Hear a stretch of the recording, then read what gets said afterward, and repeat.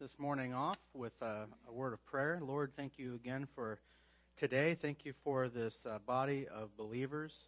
Thank you for the opportunity and the occasion we have to come and to learn. I pray that you would use this time to instruct us, to encourage us, and to build us up in our faith.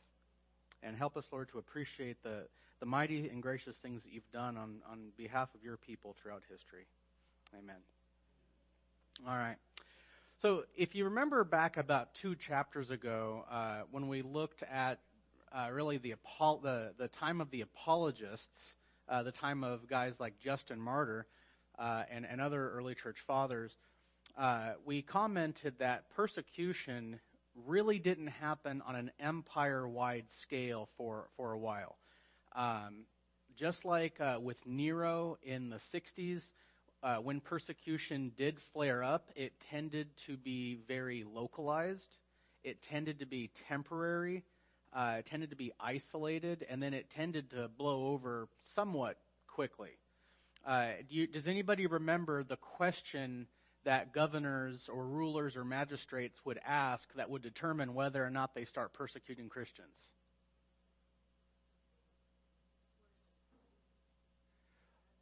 Not quite yet. The question is will persecuting Christians appease the people? Remember, the Christians had a very unpopular status among the populace, and so really, when persecution did happen, it was asked, will it appease the people? And we get from the mouth of Tertullian that when anything bad happened, it was because of those pesky Christians. The pagan gods, they are so upset that the Christians are taking over the world, that they're going everywhere, they're evangelizing everywhere. They're not even respecting common and cultural distinctions and boundaries like ethnic boundaries, gender boundaries, cultural boundaries, language. I mean, these people are even going and learning other languages so that they can share their gospel. Can you imagine that?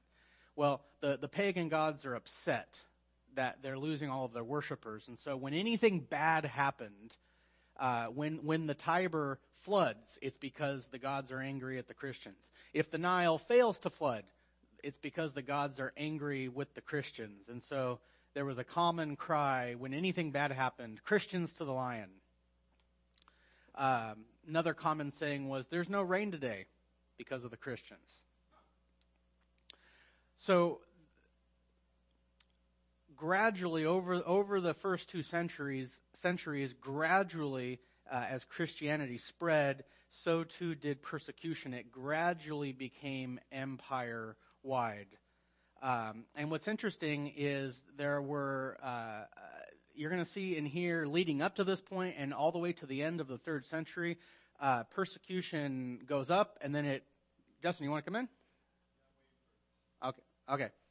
Persecution would come up, and then it would rescind, and there would be a time of peace and toleration. And then it would go up, and then it would come back down. And there were emperors that were tolerant. There were emperors that were intolerant. If you remember that movie Gladiator, that kindly old grandfatherly emperor at the beginning, Marcus Aurelius, he was actually one of the most intolerant towards Christianity. So he's not that lovable guy in the movie.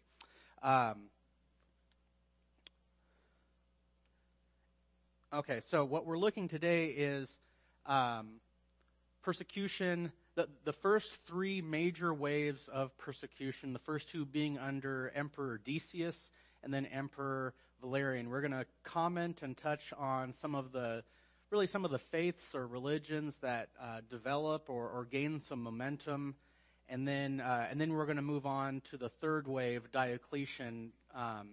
And what we're going to see here is how these waves of persecution ultimately end up with a Christian professing or Christian claiming emperor sitting on the highest seat of government in the land.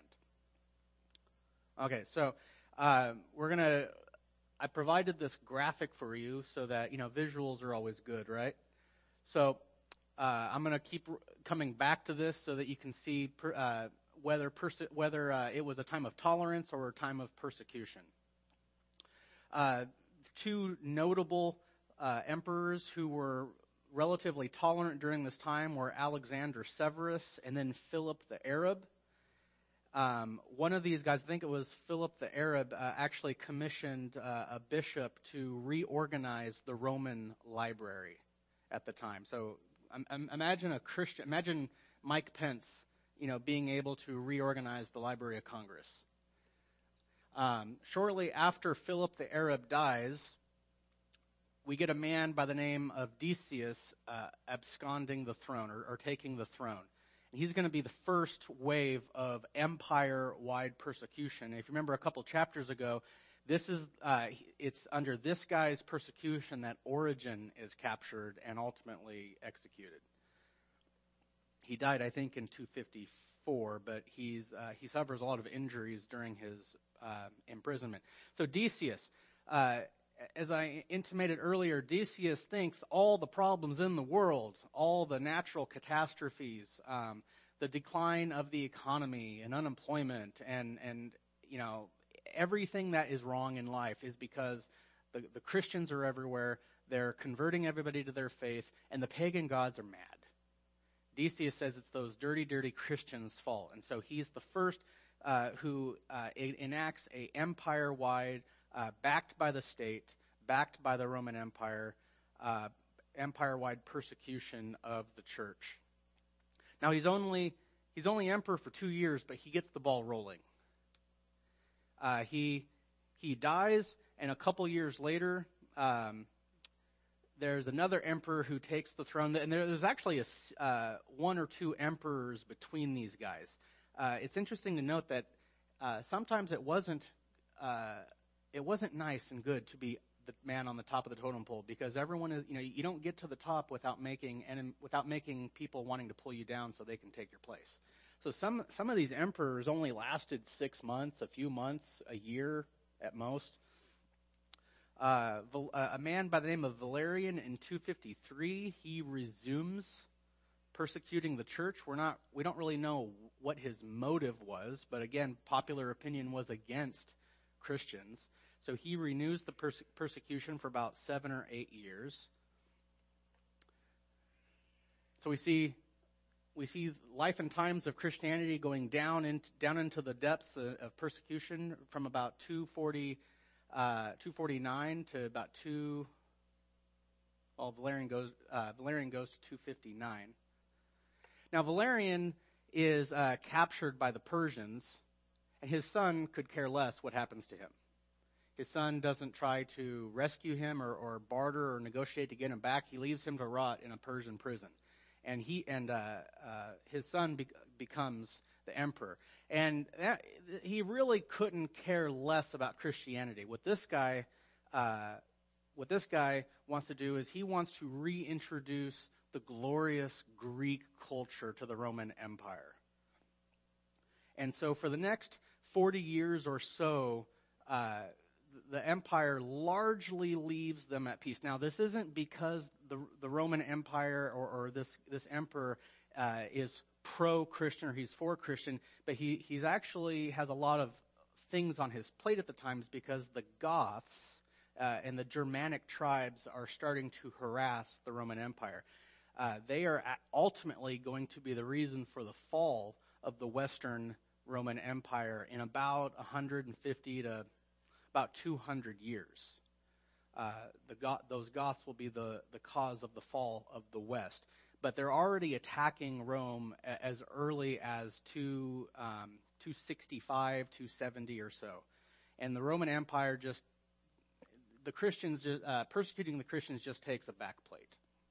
So there's a little bit of breathing room for the church for about 40, 45 years. You can see there on the graph. And we'll take this opportunity just to look at some other religions that are popping up this time before we get to Diocletian. The first one is sun worship. Ultimately, not crucial for us to know, but it is significant because one significant feature of the sun worship religion was that it showed that there was a progression away from polytheism. 5 points to who can define polytheism. Poly meaning many, theism. Okay, so remember the Romans adopted the Greek pantheon. There's a number of gods, and you can worship anyone you want. You can worship all of them if you want. Well, the empire, the official state religion of the empire is moving away from the many gods, and it's progressing towards this view that professes there is one over God or one supreme God at the top, and he was the sun god. And it's also significant just to know about this because there's an emperor coming up who converted from sun worship. But that's really the only reason why we need to know about that. The big one is Neoplatonism. Now this is Platonism or Plato, the third rendition of Plato's philosophy. This is ironically comes from a guy named Plotinus. So I don't know who it's named after, if it's named after Plato or Plotinus, because they sound the same. But Neoplatonism is important to know because it is the biggest threat to the church, and at the same time is also a means for some Christian fathers, early church fathers, to come into the faith.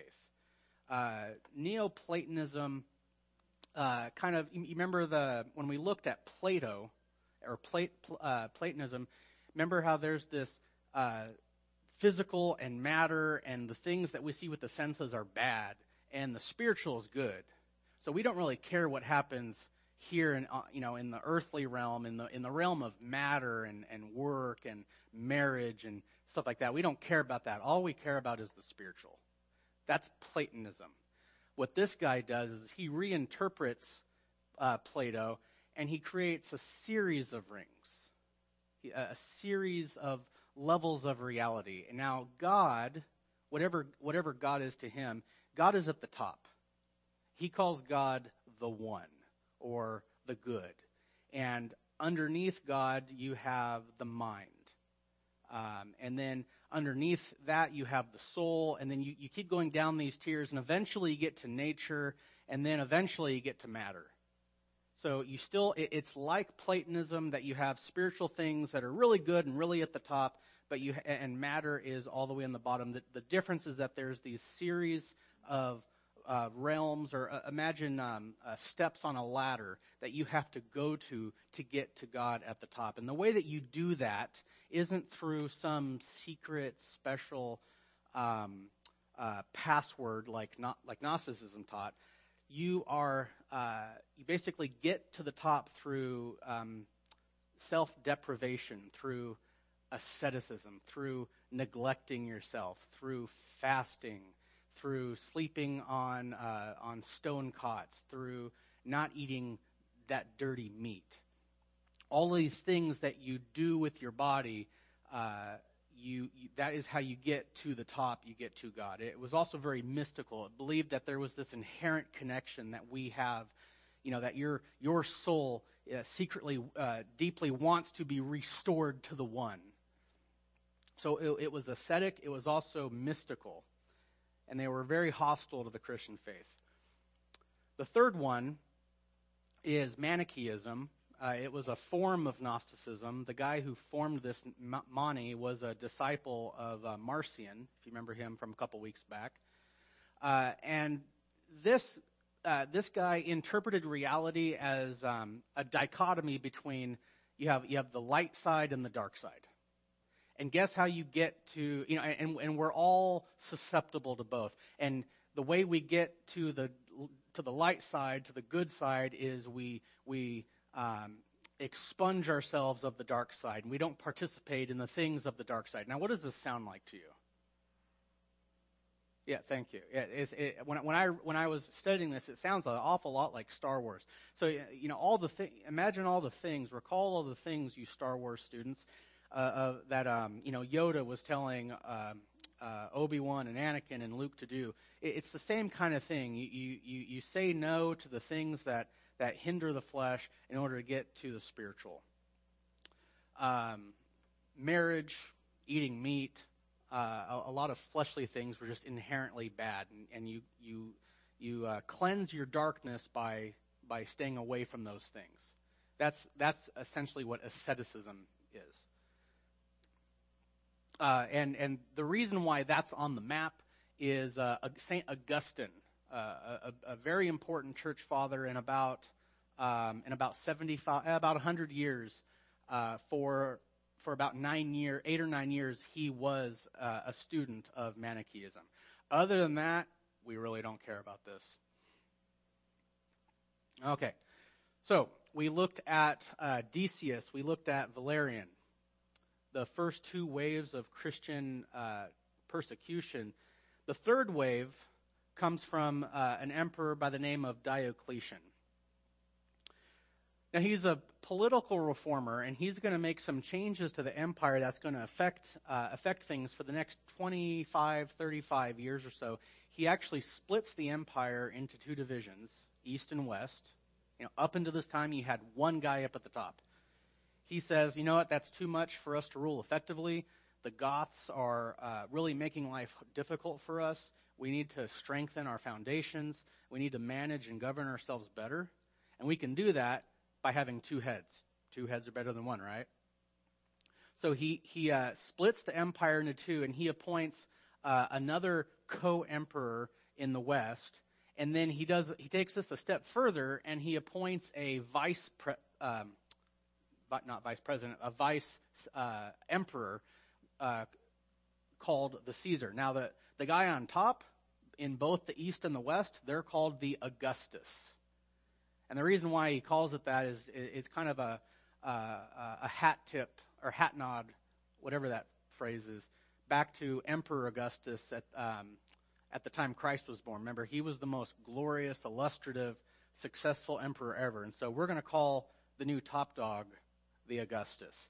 The guy just a rung down on the totem pole is going to be called a Caesar. And so there's going to be 4 total. An Augustus in the east, an Augustus in the west. A Caesar in the east, a Caesar in the west. And so Diocletian is the main emperor. He's the true emperor, but he's in the east. Maximian's in the west. You have Galerius under Diocletian in the east. And then you have Constantius as the Caesar in the west. Now, does something in that name kind of ring a bell? Constantius? Yeah. You see the common root word? That word's going to be constant for the next couple emperors. So remember that. I do what I can. Okay. So Diocletian seizes power in 284. And initially, he is tolerant of Christians. Remember, again, the empire hasn't really had a focus of persecuting Christians for 40, 45 years or so. And this is certainly not something that is a passion for Diocletian. The problem is that his Caesar, his number 2, Galerius, is vehemently anti-Christian. They are the scourge of the world. They are the cause of all of our problems. So we need to persecute them. And as Diocletian becomes an old man, after he's been emperor for 15, 16, 17 years, Galerius keeps putting pressure on him to persecute the Christians. You appease the pagan gods, that will make life better.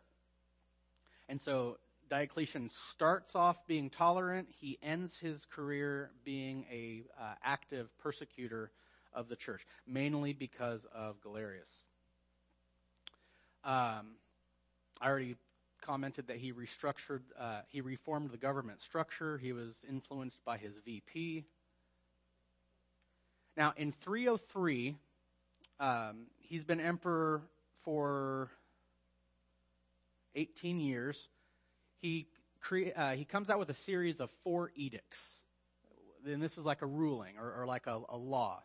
You think of the herald when he would say, "Hear ye, thus saith the king."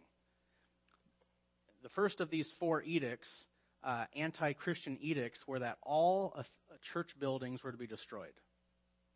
Not just simply evacuated, but dismantled, burned, destroyed, turned into used car sales lots or used chariots sales lots.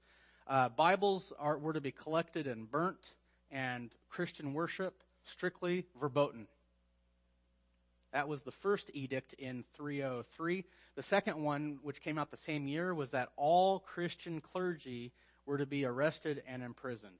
Who can remember? Who can tell me what the three three offices of clergy were at this point? Yep, thank you. So if you are one of those three, you arrested, you taken to prison, you can't provide for your family, and you're in trouble. The third edict, again in the same year, all clergy, after they're arrested, must sacrifice to pagan gods. Remember, that's something that Christians won't do, or be tortured. Now, in the following year, a fourth edict comes out, and the fact that he had to come out with this one tells me that the first three must not have been as successful as they were hoping. Because if they were, why would they come out with a fourth? The fourth edict is that it doesn't matter if you are a recognized bishop or any member of the clergy, everybody in the empire. This is a empire-wide sweep. We need to get those Christian cells out of here. All citizens must sacrifice to the pagan gods or be executed. And that's kind of drastic.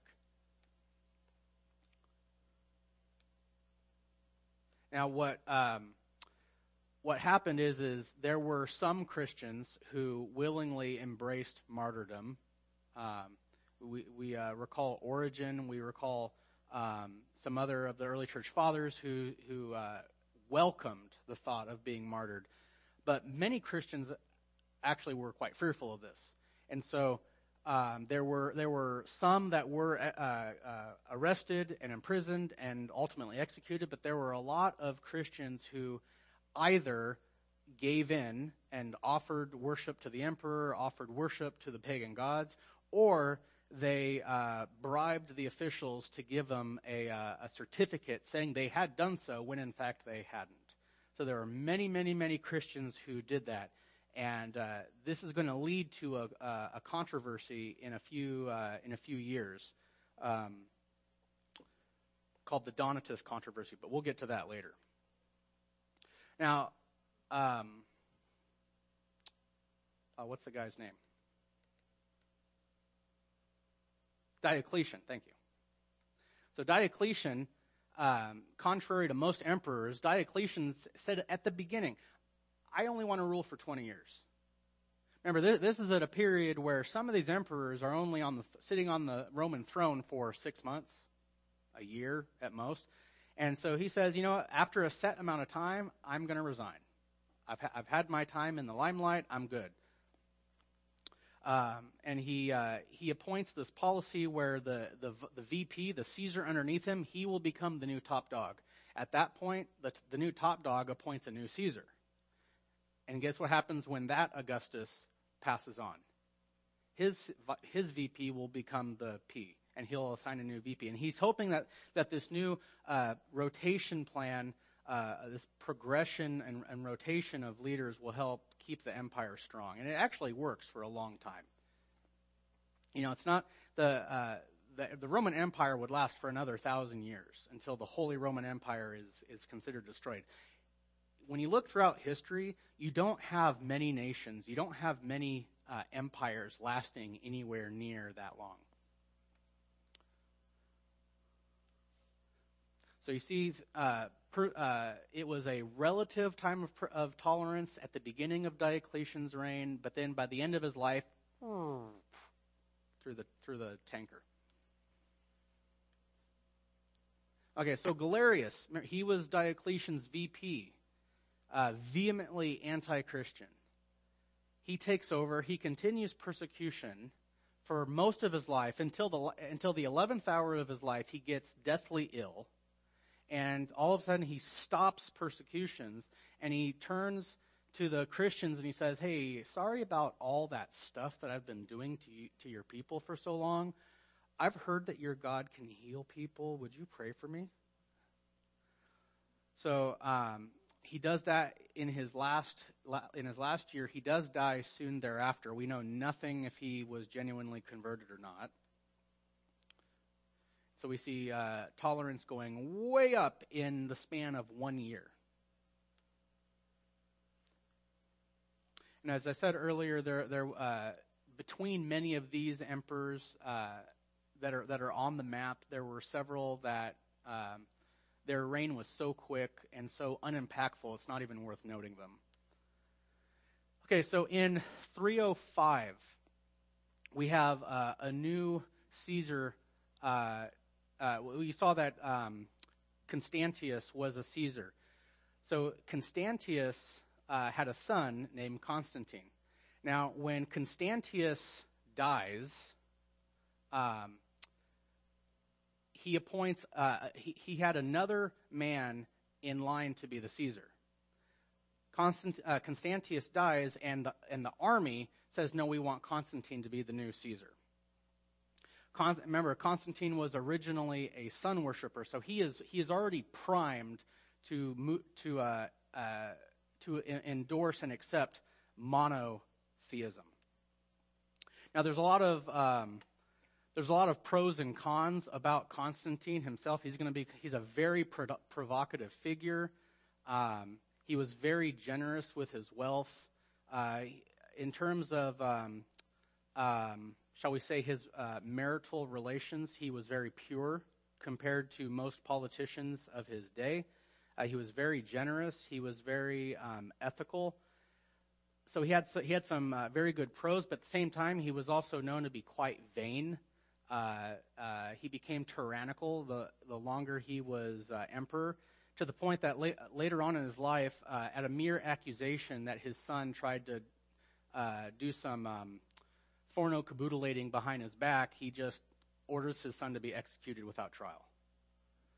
So there's a lot of pros and cons about Constantine. He's a very controversial subject. At the end of the day, I choose not to make a comment if I believe he was genuinely converted or not. But in 305, he has this vision. Paulus, the army wants to make him the new Caesar. However, his father had appointed this other guy to be, I think it was Maximian or Maxentius. Paulus, he says this other guy is supposed to replace Constantius. And so you have the guy that the army wants and the guy that the policy says is supposed to be the next guy. So what happens when you have two rivals competing to be top dog? What happens? Yeah. So they fight each other. It's kind of like Battle of Thumbs, but with swords and spikes and spears.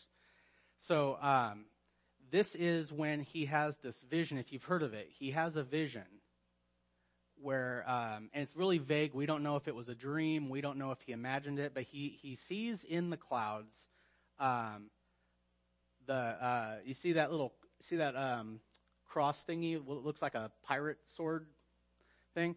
That is called the chi rho. In Greek, it's the letter which basically stands for Christ. The CH. So he sees that in the heavens, and he hears this voice, or he sees the words where it's very vague, but he says he gets this sign or a vision. By this sign you will conquer. So he sees that as a sign from God. He paints that sign and that symbol on the shields of all of his troops, and he achieves a massive victory the following day. And so after this occasion, he sees himself as the champion and the protector of the Christian faith and the Christian body. Now, file that away in your minds, because who does Scripture say is the champion and protector and preserver of the church? Okay. So do you think that there could be a conflict if a government official sees himself as that role? Okay, so file that away, because that's going to cause problems down the road. So he becomes the top dog in the West, and he creates he meets with the top dog in the East in 311, and they form a pact, a peace pact, a peace treaty that allows all religions, Roman paganism, Neoplatonism, Manichaeism, and especially Christianity, all religions are now tolerable. Up to this point, Rome had a list of faiths and religions that were licit or legal, and illicit or illegal. Well, Constantine's treaty with this guy in the East makes all religions an option. And so Christian persecution stops as of 311, and Constantine is enjoying this treaty with this guy, with the top dog in the East called Licinius. Now, this is comical, and I wish Eric was here because Eric Carlson loves this part of history. So you have Constantine being the guy in the West. What faith is he proclaiming? Christian. Okay. You have Licinius in the East. He's pagan. He's as pagan gets, and he doesn't care about the Christians. Well, over time, he starts to become paranoid and suspicious that the Christians on his side of the empire in the East, well, they secretly want to, they want Constantine to be their emperor. They're gonna form a coup. They're gonna form riots. They're gonna form a rebellion, and they're gonna bring Constantine in and kick me out. So guess what he does? He starts persecuting Christians to try to quell any potential rebellion. And so if the Christians weren't asking or pleading or hoping for Constantine to come in before, they are now. And so Constantine, there's no evidence that he was looking on the eastern half of the empire. There's no evidence he was looking for an excuse to come in and save the Christians. But Licinius, because of his paranoia, gives Constantine the excuse to come in, fight him, and remove him, making him the sole ruler of the eastern and western halves of the empire. So that is how, through a series of persecutions, you get a Christian emperor sitting on the Roman throne. So you see toleration going way up.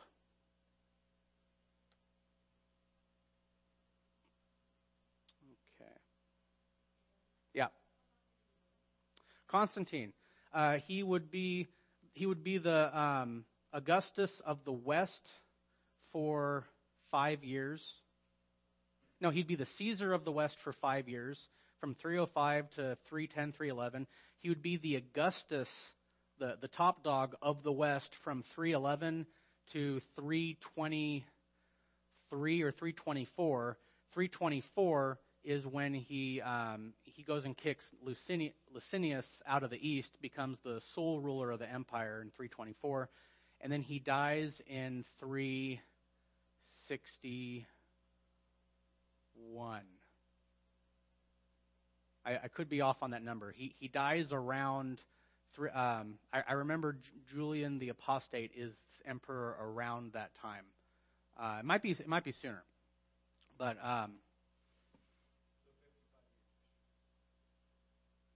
more like 35 to 40. I think it was. I think it was before three. I think it was in the 350s. I think so. I don't have that number on hand. Mm-hmm. Yeah, so he's emperor for a while. All right. So because of Diocletian's restructure of power in the government, you could have a guy in the West being tolerant. You could have a guy in the East being intolerant.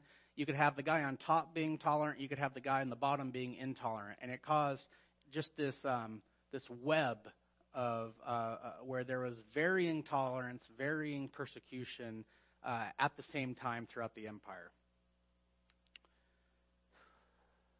And I already commented on that. All right. Any questions?